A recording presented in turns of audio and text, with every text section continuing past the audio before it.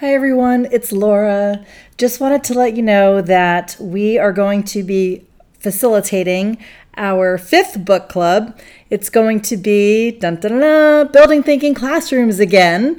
If you haven't had time to read the book yet, now is the time to order it. The link is in the show notes for this episode. And our first meeting is going to be Saturday, October 1st at 3 p.m. Eastern Standard Time. All of our meets will be on Saturdays at 3 p.m. Eastern Standard Time, with the exception of November 5th. Hope to see you there. Look on the show notes for the Google form to sign up. Bye. Welcome to Learning Through Math, the podcast. I'm Laura at I Teach the Y. I'm Karina at Mrs. Cousins 5. Our mission is to inspire ourselves and others to keep learning and improving with passion. And hugs. You can find us at learningthroughmath.com and on Twitter at Laura and Karina. Come and join us on this journey of learning.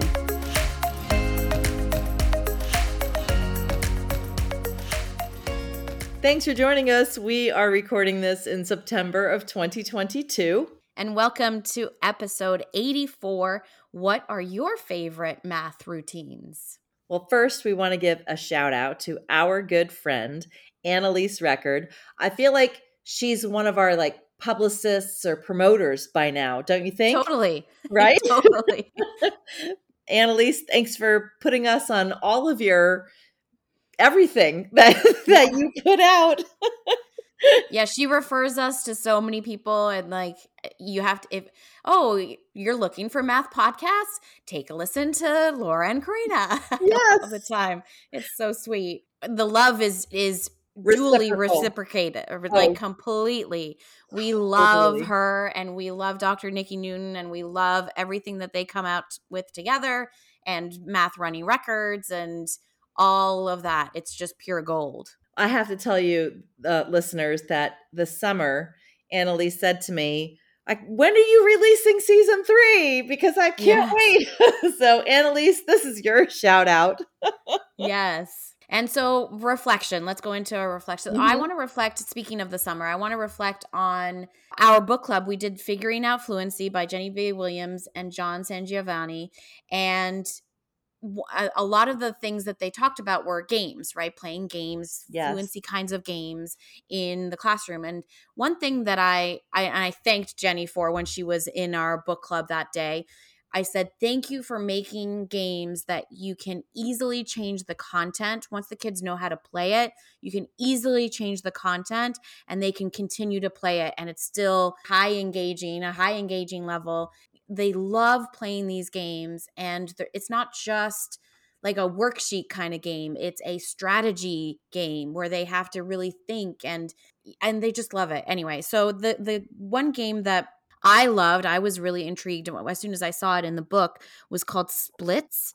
And what you have to do, there's 5 empty boxes, and you're taking a number and you're splitting it in half, and then half. So if I have 20, wait, where do you get the number from? It's like a card. You could do it different ways, right? You could have playing cards, or you could have cards that the books, the series, digit cards that the series has, and you can use odd numbers too. If the kids know how to, depending on the grade level, if they know about decimals and fractions, then you could absolutely use odd numbers. Anyway, so once you have the split, once you've figured out what is half, you can place it inside one of these 5 empty boxes.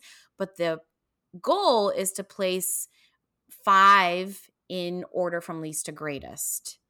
And so let's say I roll, let's say I get 20 and I get 10 as the half. I put it in the far right box, and then I get 24, and now I'm splitting it to 12, and I don't have a far right box anymore. Like I cannot. You lose your turn? I lose my turn. Okay. Yes. So you have to think strategically of what's the highest number, what's the lowest number, how low could I go, how high could I go, and really then try to probability too. Yeah, sneaking in probability, right? And how would I? Right. It's all, and it is a little bit of luck as well, right? But it's thinking about what are my chances, right, of rolling something higher. Your range of cards that you used? for the kids? For me right now, I've tweaked the game. Instead of doing splits, I've done to place the product. So I started with a dice in the first 2 weeks of school so that it's not about so much about the multiplication part. It's It's just more learning about the learning the routine. game. Right. Right. So we just used dice, and then we transitioned to playing cards, where now I'm introducing 7, 8, and 9 and 10.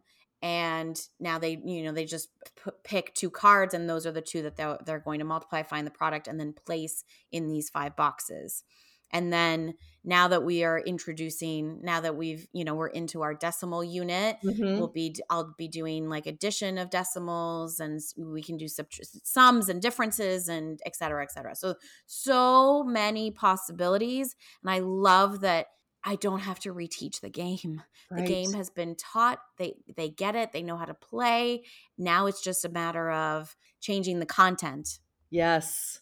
That's funny because for my good news, I was going to talk about the Building Fact Fluency Kit and a game that I brought into a kindergarten class, which, gosh, this was probably within the first 10 days of school, maybe even less than that. And I brought in the game Number Match, where they roll 2 dice, they choose one, they place it on the game board, and then let's say they rolled a 4, they chose the 4, they put their 2-color counter on the red. My team's the red, your team's the yellow. We just put the red on a 4, but again, you want to be strategic because the first one that has 4 in a row is the winner. And that's how pretty much all I haven't found one game that it's not the first to 4 in a row. And it can be horizontal, vertical, diagonal, which is what I get to teach kindergarten through 5th grade, those specific words and what they mean. But again, once they know the game, now, of course, the kindergartners, what did I have to do? Here's how you hold the dice. Here's how you shake the dice. Here's how you roll the dice. All the way at the beginning. And it was... Well, listen, don't kid yourself. I had to have that conversation in 5th grade too. Like that the dice don't, when you throw the dice, right. Yeah. And it doesn't mean they end up on the other side of the classroom or falling off of desks, because I don't want to be hearing that. And I did purchase like those little cups from the dollar store so that they could just shake it in the little cup. So that has solved a lot of problems. Did you get like the Gladware where it's sealed? Yeah, it's just a little mini. Right. It comes in a set of like 10. Right. And you turn it over and you can see it. They just shake it. Right. They just shake it and over. Mm-hmm. I mean, did the dice go out? They keep it in. Right. Yeah. I've kept it. You're done. We're going to keep the dice in the little container, because I'm going to have to invest in those and bring those to every classroom so I don't make that rookie mistake. But at least I taught them how to do it. Right. And of course, I went into my whole, these are tools, not toys thing and everything. All right, let's get into today's topic, which is, what are your favorite math routines? And again, since we're dropping this towards the beginning of the school year, we thought we'd share some of our favorite ones. And if you've never heard of them, you can explore them and see if you like them. Yes. I love to start the year with, and I did this the very first week, with a 3-act task. So big shout out to Graham Fletcher, right, and his list of wonderful tasks. But I just love to start it that way, because then it's something that I've taught them up front, and then we can go back to it throughout the year. You didn't even teach it. They got to figure it out. Right. Yes. And so wait, which one did you do? Diller Up. Diller Up. So was that with pickles? Yes. Okay. Yes. And how fast it takes to fill the water, like with the hose, how quickly it takes to fill up 4 other jars. Okay. And it's not really about the task. I've done the cookie one too in the past, where we start with the cookie one, the Oreo cookie one, because that one's always a big hit because it's Oreos. Right. And an even bigger hit if you can bring some Oreos in, because that's even more exciting. But yeah, what I like about it is, and I also use his template for writing and recording the thinking. I love the range that he has in his estimate. What would be the lowest possible number that it could be and the highest possible number that you think it would be. And then your estimate is going to be within that. And then we talk about how we don't want a range to be like from 0 to 100 because that wouldn't be helpful, right? Right. There's so many numbers and so many possibilities. So you want to shrink that range to as little as you can. The other day I was on Andrew Stadell's site, Estimation 180, and there's a video on there that explains how to use Estimation 180. And when he said an estimate is a strategic choice of a number within a range, I think those were the words at the end that I had never even considered before, within a specific range, right? Yeah. I'm going to have to go back and look at that, but I'll definitely link it in the show notes in case I said it wrong. So speaking of ranges. Well, if you said it wrong, I like it because I like that. I think that's what we should be thinking of when it comes to estimating. We should be thinking of a range. Yes. So speaking of a range, I'm going to be starting Wonder Wednesday, and I've been using Estimation 180 for years now. And I thought, maybe I'm going to start switching it up. I think I'm going to start using Steve Wyborny's estimation clipboard. I think what I'm going to do is every week give them one more piece of information so that by the fourth picture, they can give me an actual, where the first three pictures, I think on the Google form, I'm going to give them choices of ranges. Ooh, nice. Right? Because that's something that I that. have not explored enough. It's just, I've always been like, okay, write your estimate. And Right. I get something from 5 to 500, whatever the thing was. So I think if I start helping the kids think about possible ranges, and depending on what the task is, like if the one that I'm going to use with the little clear marble thingies in the vase, then I don't even know what the answers are, but if it's like 37, I'll say, between 0 and 10, 11 and 20, maybe give them 5 or 6 choices that way, and then give them the reveal the next week and say, oh, it was actually between this and this. And the answer was, the actual answer was blah, blah, blah. So based on that, look at this new vase and whether it's more or less or whatnot. Yeah, I think I'm gonna use Estimation Clipboard, so I'll keep everybody posted as to how that goes this year. Nice. And then you could even like chart it and get some data from it and create like bar graphs or, Yes. right? And Yes. then take a look at that. But you know what I like too, that I think that having a range with their estimates will help in thinking about the reasonableness of numbers and answers.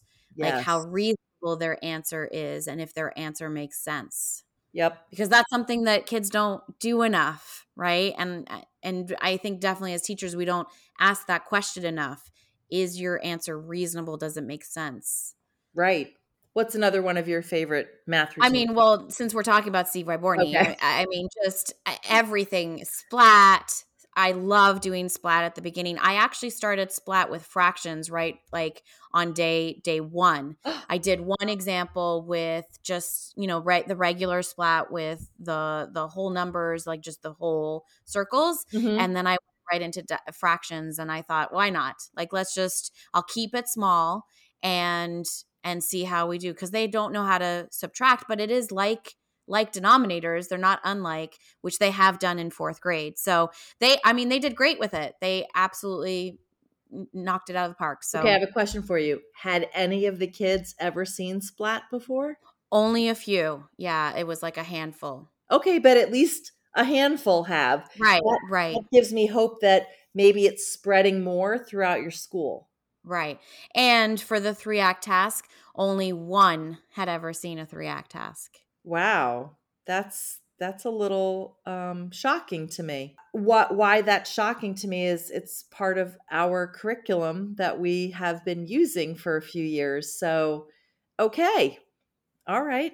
But of course, I mean, listen, our oldie but goodie. I think the thing that started us both on number sense routines are number talks Yes, and please. number strings, right? So Yes. like that is by far the one that is definitely one of my favorites. And I know it's one of yours. Yes. I am really looking forward to Pam Harris. Pam, I know you're listening, and Kim.